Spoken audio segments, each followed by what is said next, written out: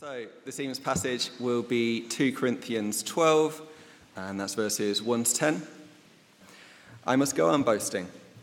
Though there is nothing to be gained by it, I will go on to visions and revelations of the Lord. I know a man in Christ who 14 years ago was caught up to the third heaven, whether in the body or out of the body, I do not know. God knows. And I know that this man was caught up into paradise, whether in the body or out of the body, I do not know. God knows. And he has heard things that can't be told, which man may not utter. On behalf of this man, I'll boast, but on my own behalf, I will not boast, except my weaknesses. Though, if I should wish to boast, I would not be a fool, for I would be speaking the truth. But I refrain from it, so that no one may think more of me than he sees in me or hears from me. So to keep me from becoming conceited, because of the surpassing greatness of the revelations, a thorn was given me in the flesh, a messenger of Satan to harass me, to keep me from becoming conceited. 3 times I pleaded with the Lord about this, that it should leave me. But he said to me, my grace is sufficient for you, for my power is made perfect in weakness. Therefore I will boast all the more gladly of my weaknesses, so that the power of Christ may rest upon me. For the sake of Christ, then, I am content with weaknesses, insults, hardships, persecutions, and calamities. For when I am weak, then I am strong. So I'd just like you all to look behind you and to see 2 clocks on the wall, one that tells the time and one that is counting up. And we need to have 3, one that counts down from 45 minutes. Welcome back to students who are away at the weekend. A number of you are here. If you fall asleep, that will be just fine tonight. We'll hear next Sunday feedback from the weekend. We thought about doing it tonight, but everyone was too tired to do it. But a very happy time and a very safe time, and we're delighted that you're all back safe and well. So we'll hear next weekend.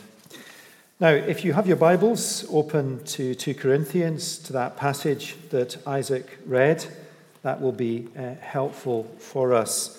And to a passage that is very well known. If you are a Christian, you may have heard this passage spoken about before, Paul's thorn in the flesh. And if you're not a Christian here, as Kath has said, we're delighted you're here. And as we speak about what it means to be authentic as someone involved in Christian ministry or as a Christian, through that, we always are able to see the Lord Jesus Christ, who is the very heart of our Christian faith. Now, this letter to Corinthians is about authentic ministry. Paul writes to a church and a people he loves.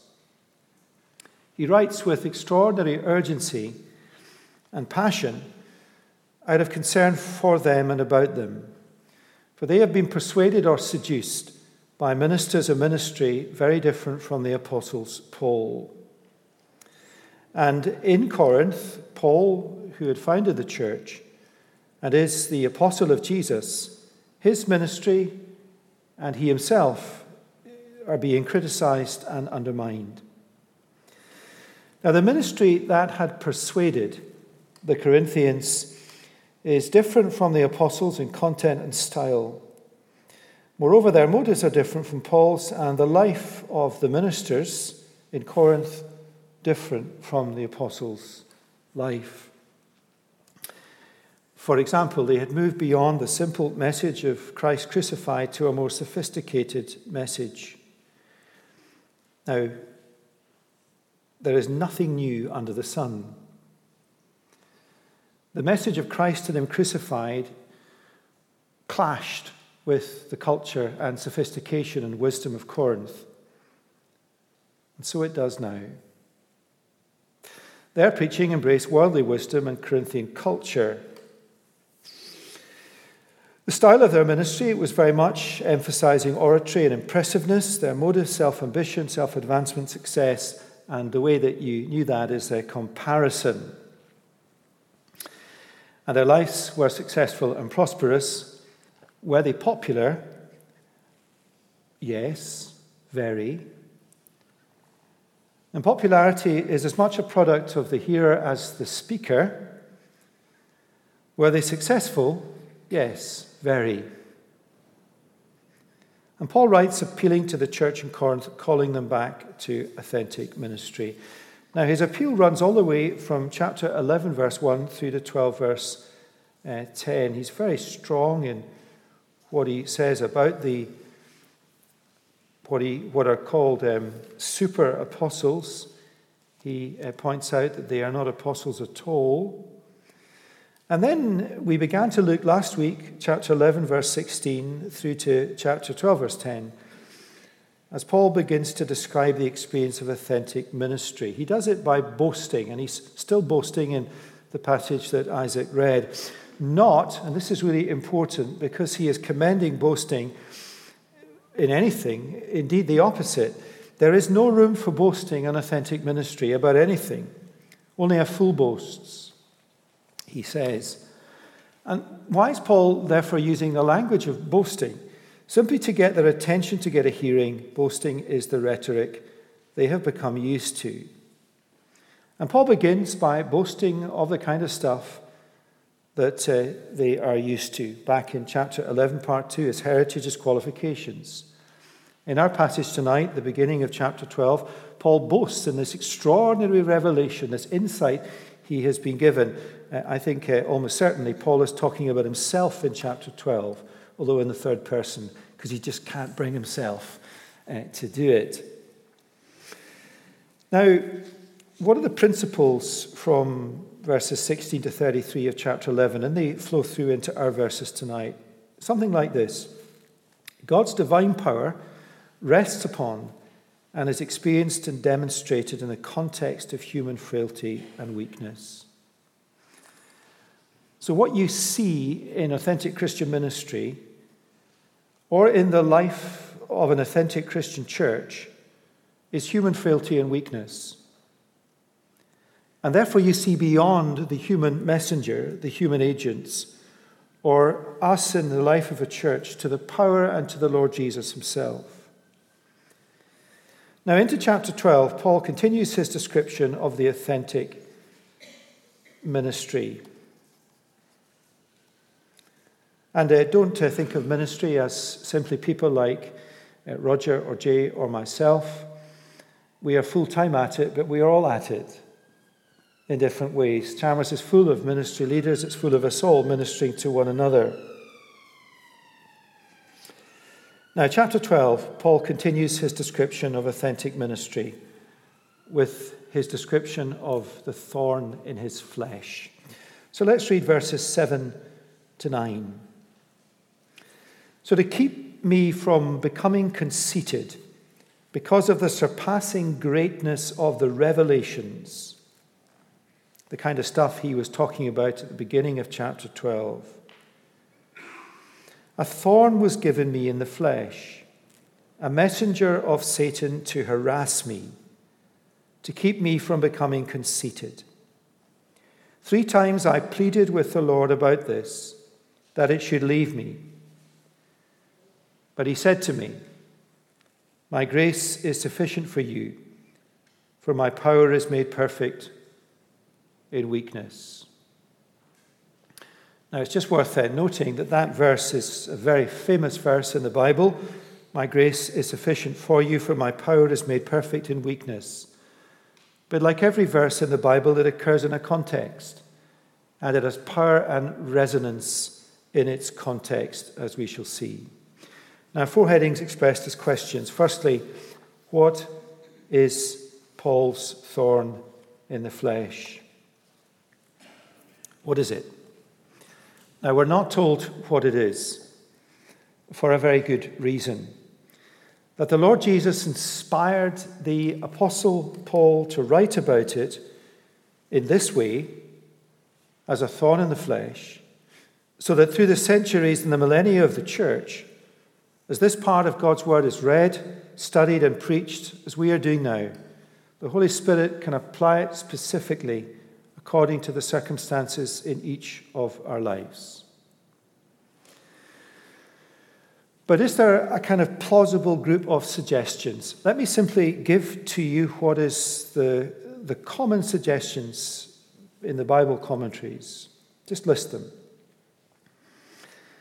Paul's thorn in the flesh may be a physical illness or condition. And there is some allusion to physical illnesses in his other letters.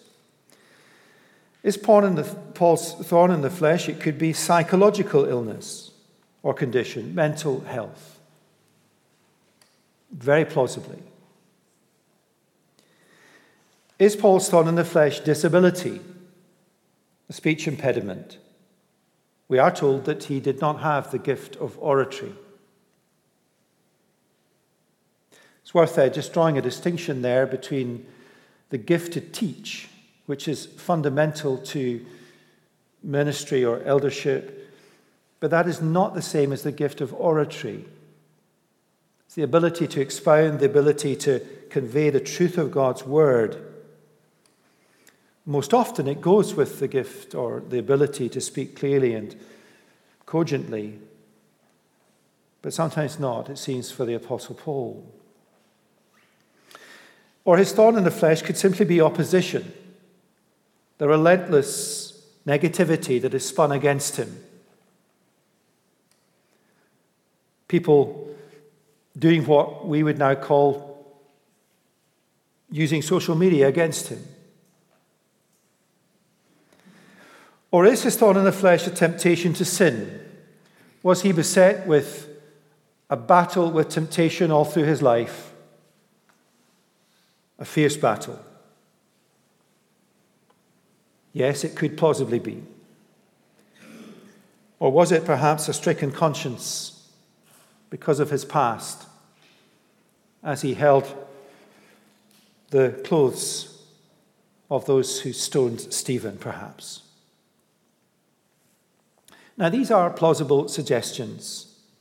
And if you read one of the big, thick Bible commentaries, they all have some kind of substance to them from the rest of Scripture. Physical illness, psychological illness, disability, opposition, temptation to sin, and a stricken conscience. Now, Paul's thorn in the flesh is a painful thorn. Thorns are. 3 times he pleaded with the Lord to take it away. You do not plead with the Lord to take something away that is not painful.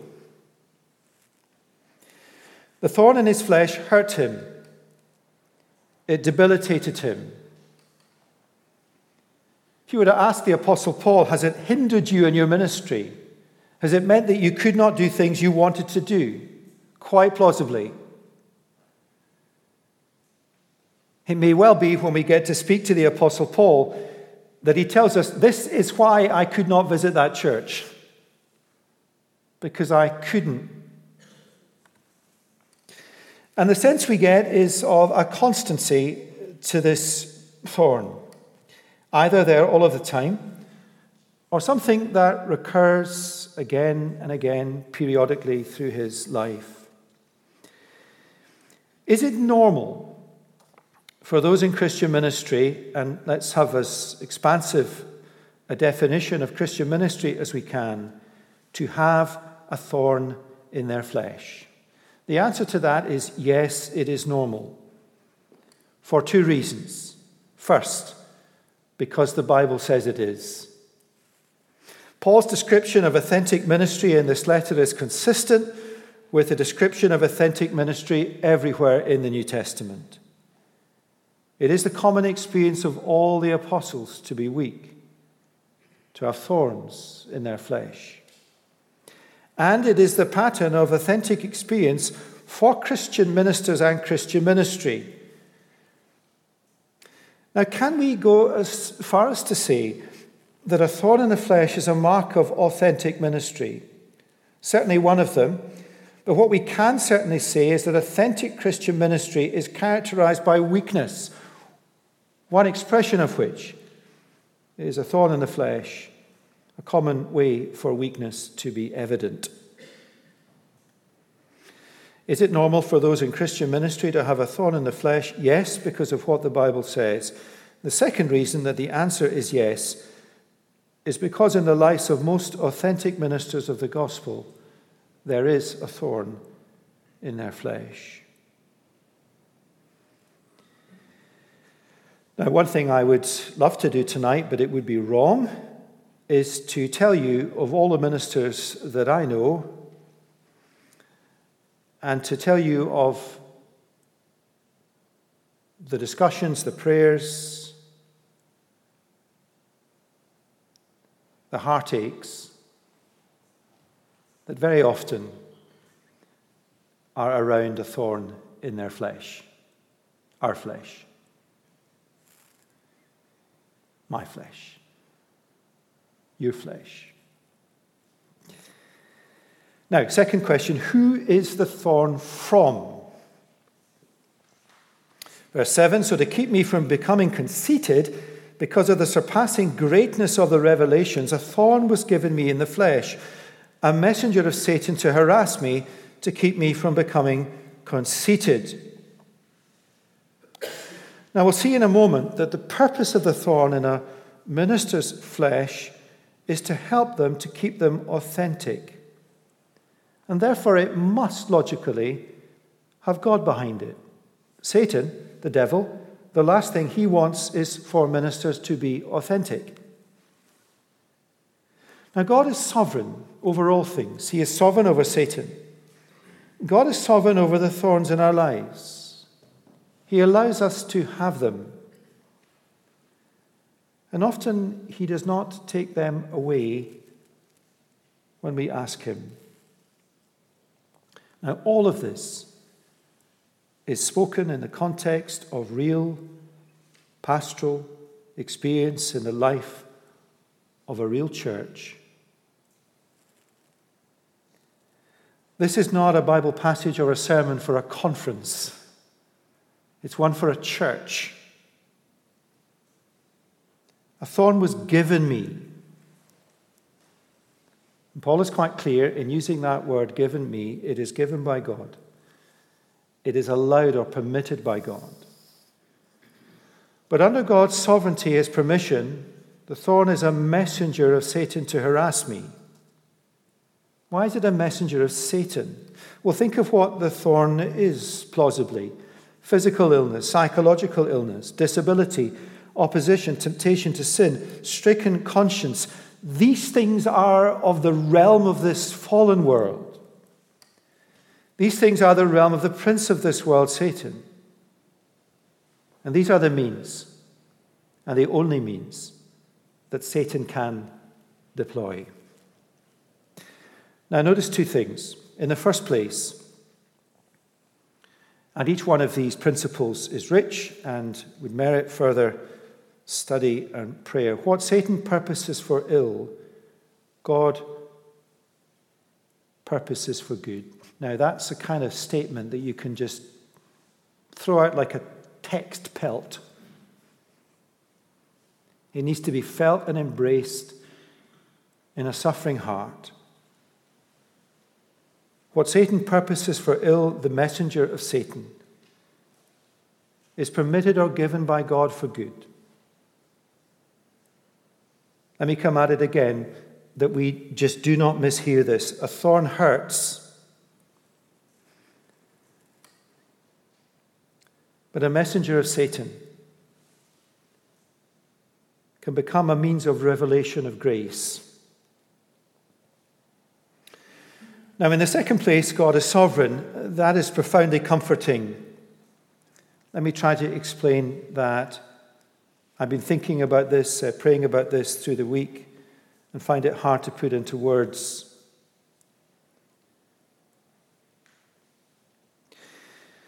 The fact that the thorn is given by God and is a messenger of Satan, ultimately, God is therefore sovereign.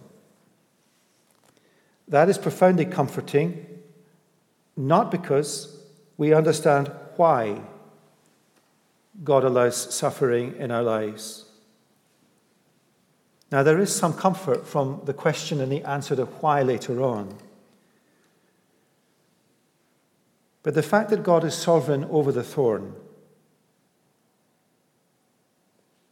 means that he is sovereign over the thorn. I can't express that any different way. If God does not permit it, Satan cannot put that thorn in our flesh. Why God permits it is hard to understand, hard to accept. It vexes us. It can lead us to doubt. But in our pain, to know that God permits that pain for a reason, for a purpose, is markedly different from the alternative that God has lost control over our lives and that our lives and God himself are under the power of Satan. Now you've got to try to grasp, we all have to try to grasp the truth of that and to pray it into our hearts, because it does not look like it or feel like it.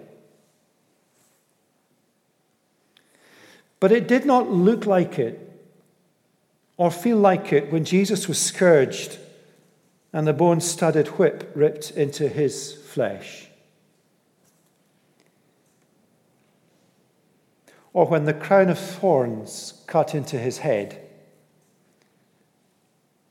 Or when the nails were hammered into his hands and feet. Or the spear pierced his flesh.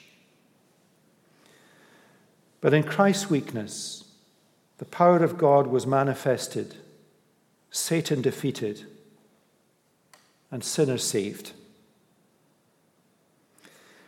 Question 3. Why won't God take it away?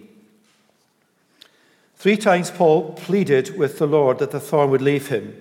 Now, this is important. Paul did not presume that at first God had a particular purpose in him having this thorn. So he pleads with the Lord that it would leave him. Now, there are many people in ministry of whatever form who find it very difficult to accept a thorn that God does not take away. But there are also those who will not ask the Lord to take it away. Now, God is kind. He is gracious. He is loving. We are his children. This morning, I was on gate duty to stop children going out onto the road. There's one little girl, and I kept trying to encourage her to go back in. I used a lot of tactics, like, your mummy's missing you. You're missing your mummy. Go back in. And she fell and grazed her knee and ran in. Why did she do that? Because she is a child. Who did she run to? Her father, who scooped her up in his arms, and the tears dried up. God is kind, God is gracious, God is loving. You do not know that that thorn in your flesh, in God's providence, is to remain there. When we are hurting, the natural thing to do is to ask our Father to take the pain away. It is not for us to presume on what God's will is for that thorn. It is right, it is a matter, I think, of simple, trusting obedience to ask God to take the thorn away. And to do so sincerely, earnestly, wanting to be rid of it, pleading with the Lord. And there are times he does bring relief or takes it away altogether. Moreover, if we pray or others pray with us, asking him to take it away, and he doesn't, then we know, because he is our Father and we pray and he hears, we know that our Father in his love wills that the thorn remain in our flesh. Now, to know God knows, to know God cares, to know God is sovereign, To know this is what God is determined in his wisdom to do, because we have asked him as our Father to remove it, and he has deemed not to, is... Now, before I do ... and say what it is, in truth, as I've thought about this week, only occasionally has this flashed into my heart. It is comforting and reassuring. We cannot know that dimension of comfort and reassurance if we do not first ask him to take it away. Now, is there a significance in Paul praying 3 times? Well, it might be 3 times in quick proximity. It might be 3 seasons in his life that he has prayed, say, for example, to remove a psychological illness. I don't think there is any particular significance in the 3. It just means that it is earnest, seeking prayer until he has a clear answer. Now, I've taken time to get to verse 8. Just look at it. Taking our time, 8 or 9 minutes, has enabled us, maybe in a tiny way, to grasp the importance of a time or times of earnest prayer that God would take the thorn away. Usually not 8 minutes. Maybe a year or 2 or 3 or 5. And now we come to verse 8, and the answer to the question why God does not take it away. Now, were you to scribble in your notes, why does God not take the thorn away? Here is the answer, verse 8. It's different having that answer. It's different having it on your wall in your kitchen and coming to that answer after earnest prayer that he will take it away. See the difference?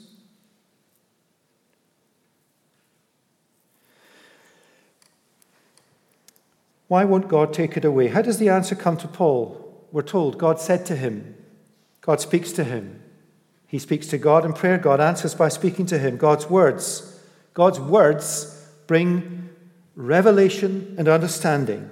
Paul is not left in the dark asking why. That's extraordinary and beautiful. God answers our prayers through his word. Is he speaking right now from his word to your mind and heart in relation to whatever the thorn is that you are beginning to sense and feel for some good reason that you may not yet understand? The Lord is not going to take it away. And you see, there comes a point where we pray earnestly, or others do, and the Lord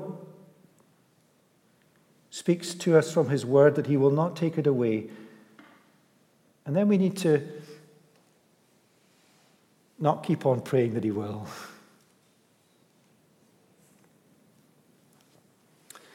Verse 9, but he said to me, and God is saying this to us from his word, my grace is sufficient for you, for my power is made perfect in weakness.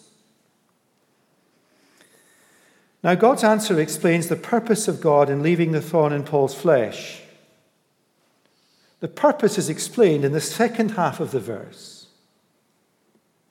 Now, just hold in one hand the first half of the verse, but the purpose is in the second half of the verse, for my power is made perfect in weakness. And that's the main point of this whole speech of the apostle, explaining what authentic ministry is.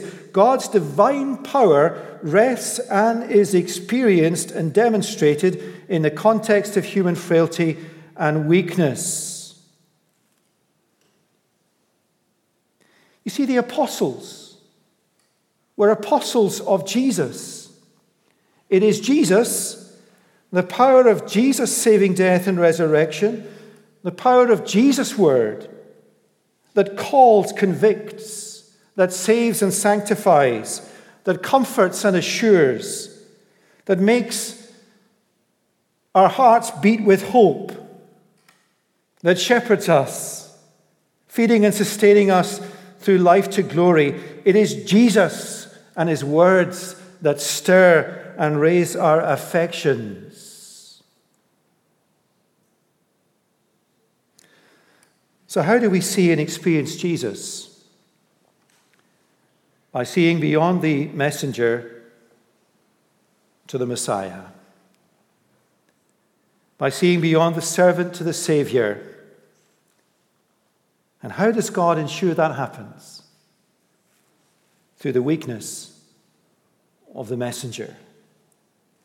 And if that is true for the apostles like Paul, how much more is it true for us in Christian ministry?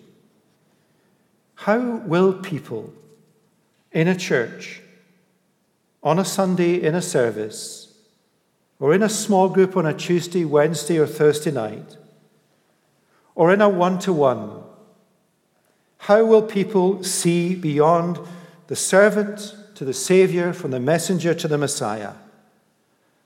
By seeing in front of them weakness. And God, in his love, in his wisdom, leaves the thorn in your flesh so that people know that you are weak as a minister, and thus see through you to the power of Jesus. And that's conveyed in the second half of verse 6, so that no one may think more of me than he sees in me or hears from me. Do not think any more of anyone in Christian ministry than you see of them and hear of them, so that people know how weak you are, we are, and thus see through you to the power of Jesus. But there's another closely related angle on this. And God, in his love and wisdom, leaves the thorn in your flesh in ministry so that you will know how weak you are. That's the key, perhaps, to this passage. God leaves thorns in our flesh so that we know how weak we are, so that we see through ourselves to the power of Jesus Christ. What is perhaps the biggest danger for those in Christian ministry? Verse 7, so to keep me from becoming conceited, because of the surpassing greatness of the revelations, a thorn was given me in the flesh. Why could Paul become conceited? Because of the surpassing greatness of the revelations. That's verses 1 to 6. Paul is almost certainly speaking about himself, that he was taken up into the third heaven and he was shown something that is so wonderful that he cannot communicate it. Think of Paul's ministry, his conversion, his commission as the apostle to the Gentiles. What Jesus revealed to him, the letters he was inspired to write, the churches he planted, the people he trained, the sermons he preached, the people he converted. Could he become conceited? Of course. So what did God do in his graciousness for the 70 years and 10 that he landed on this earth? He put hardship into his life and he allowed a thorn to stay in his flesh. Is that harsh from a loving God? Or wise and gracious? A thorn was given to him to rely on the Lord, that Paul knew he needed Jesus, needed his strength and his forgiveness each day. And so it is with us in Christian ministry. You know, there is, and I'm talking about people like me and Roger and Jay and Will and Adam and Johnny and Sam and Davy and... There is a massive difference between standing up here preaching about Jesus because you are close to him and standing up here pretending to be close to him. The latter is a terrible danger that leads to burnout or fallout or the absence of power in ministry. Enough people on a Sunday will tell you that they love your sermons And so you will think that you are in better spiritual health than you are. Every sermon needs to be preached in dependence on the Lord. Every sermon needs to have affected you deeply in the preparation. If there is to be any expectation of the power of God resting upon your ministry, authenticity means singing at your desk as well as singing at the end of the sermon. Now, you might think that's just kind of pie in the sky. It's not. It's real and it's true and it must happen as normal. Every time you preach or teach or lead a Bible study, to be conscious of your weakness, frailty, inadequacy, inability, sinfulness convinces you as a minister of the gospel how weak you are, and it turns you to Jesus.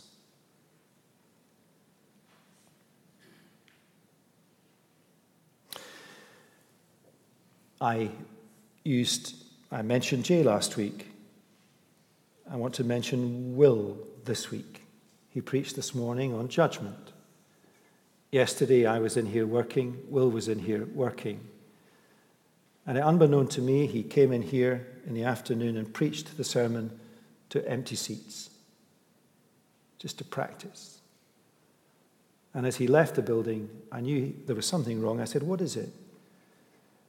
And he described how when he stood up here and preached to an empty church, he became deeply convicted of the God of judgment who would judge him as a minister of the gospel.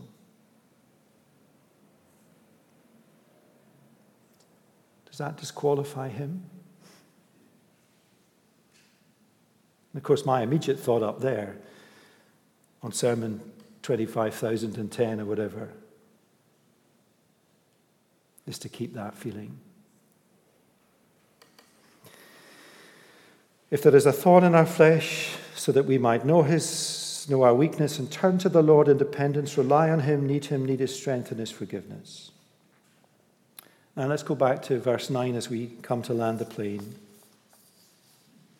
I think there's something wrong with the clock.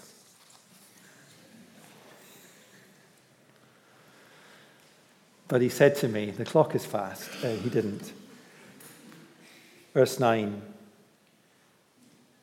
We're coming back to the first bit of the verse. My grace is sufficient for you, for my power is made perfect in weakness. Now, God's answer explains the purpose of God in leaving the thorn in Paul's flesh. The purpose is in the second half, for my power is made perfect in weakness. That's the purpose. But before we're allowed to think on the purpose, we're assured of the grace. There is comfort in knowing there is purpose in the thorn. But there is greater comfort knowing that my grace is sufficient for you. How are you going to manage with this thorn? My grace is sufficient for you. And so Paul concludes, therefore I will boast all the more gladly of my weaknesses, so that the power of Christ may rest upon me. For the sake of Christ, then. And if you took this verse out of context and stuck it on your kitchen wall, but if you take this verse in the context, as Paul wrestles with asking God to remove this and then comes to accept it, for the sake of Christ, then, he says, I am content with weaknesses, insults, hardships, persecutions, and calamities. For when I am weak, then I am strong. So in conclusion, what will you do with the thorn?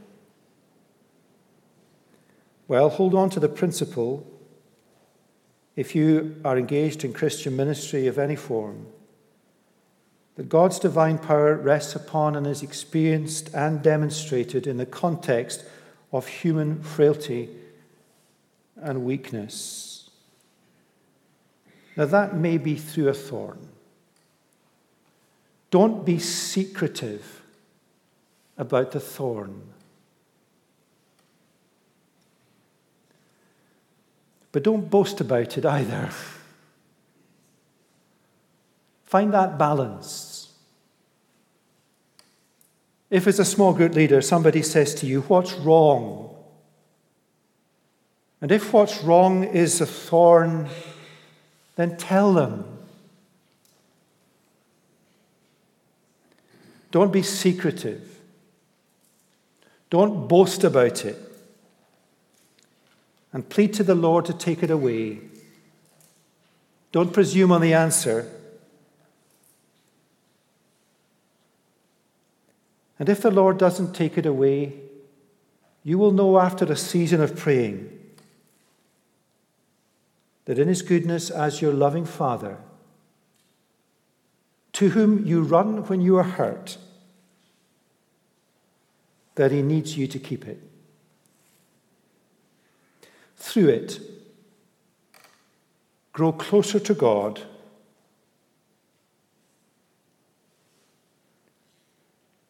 Through it, pray that God is glorified as his power is revealed. Through it, pray that God is glorified as his grace is revealed. Remember that one day you will be rid of the thorn. And remember that his grace is sufficient for you. For those training to be Christian ministers, well, it's a good lesson to have impressed upon you early in life that God's divine power rests upon and is experienced and demonstrated in the context of frailty and weakness. It may well be that a thorn comes or is already there. For all of us, as we evaluate Christian ministry, let's be careful and wise and biblical. And with respect to Chalmers, our ordinary little local church, God's power will only rest upon us and be experienced and demonstrated in the context of human frailty and weakness. And if there are thorns in our flesh, and if they make us conscious of our weakness, let's pray. Lord Jesus, we pray and dare to pray that this kind of message from this portion of Scripture would be a comforting one, strange as that is to ask in prayer. We want to be authentic. And in truth, none of us are. And so to come to terms with that, however you help us to come to terms with that, is a gift from you. Help us never, Lord, to confuse bitter providences or thorns that you allow us to have with a lack of a father's love. Like that little girl who fell this morning and scraped her knee and ran into her father. That is how you want us to respond in a passage like this. And as you scoop us up in your arms, and that is not an irreverent way to think of you, they are sovereign arms. And you do what is good for us.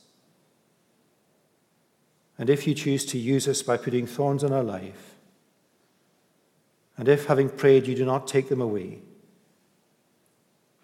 then give us contentment and peace to accept them, to embrace them, and to allow them, perhaps in the dark hours of sleepless nights, or whatever else it is, to lead us closer and closer to Jesus. Lord, we are weak, and your grace is sufficient. And we pray in Jesus' name.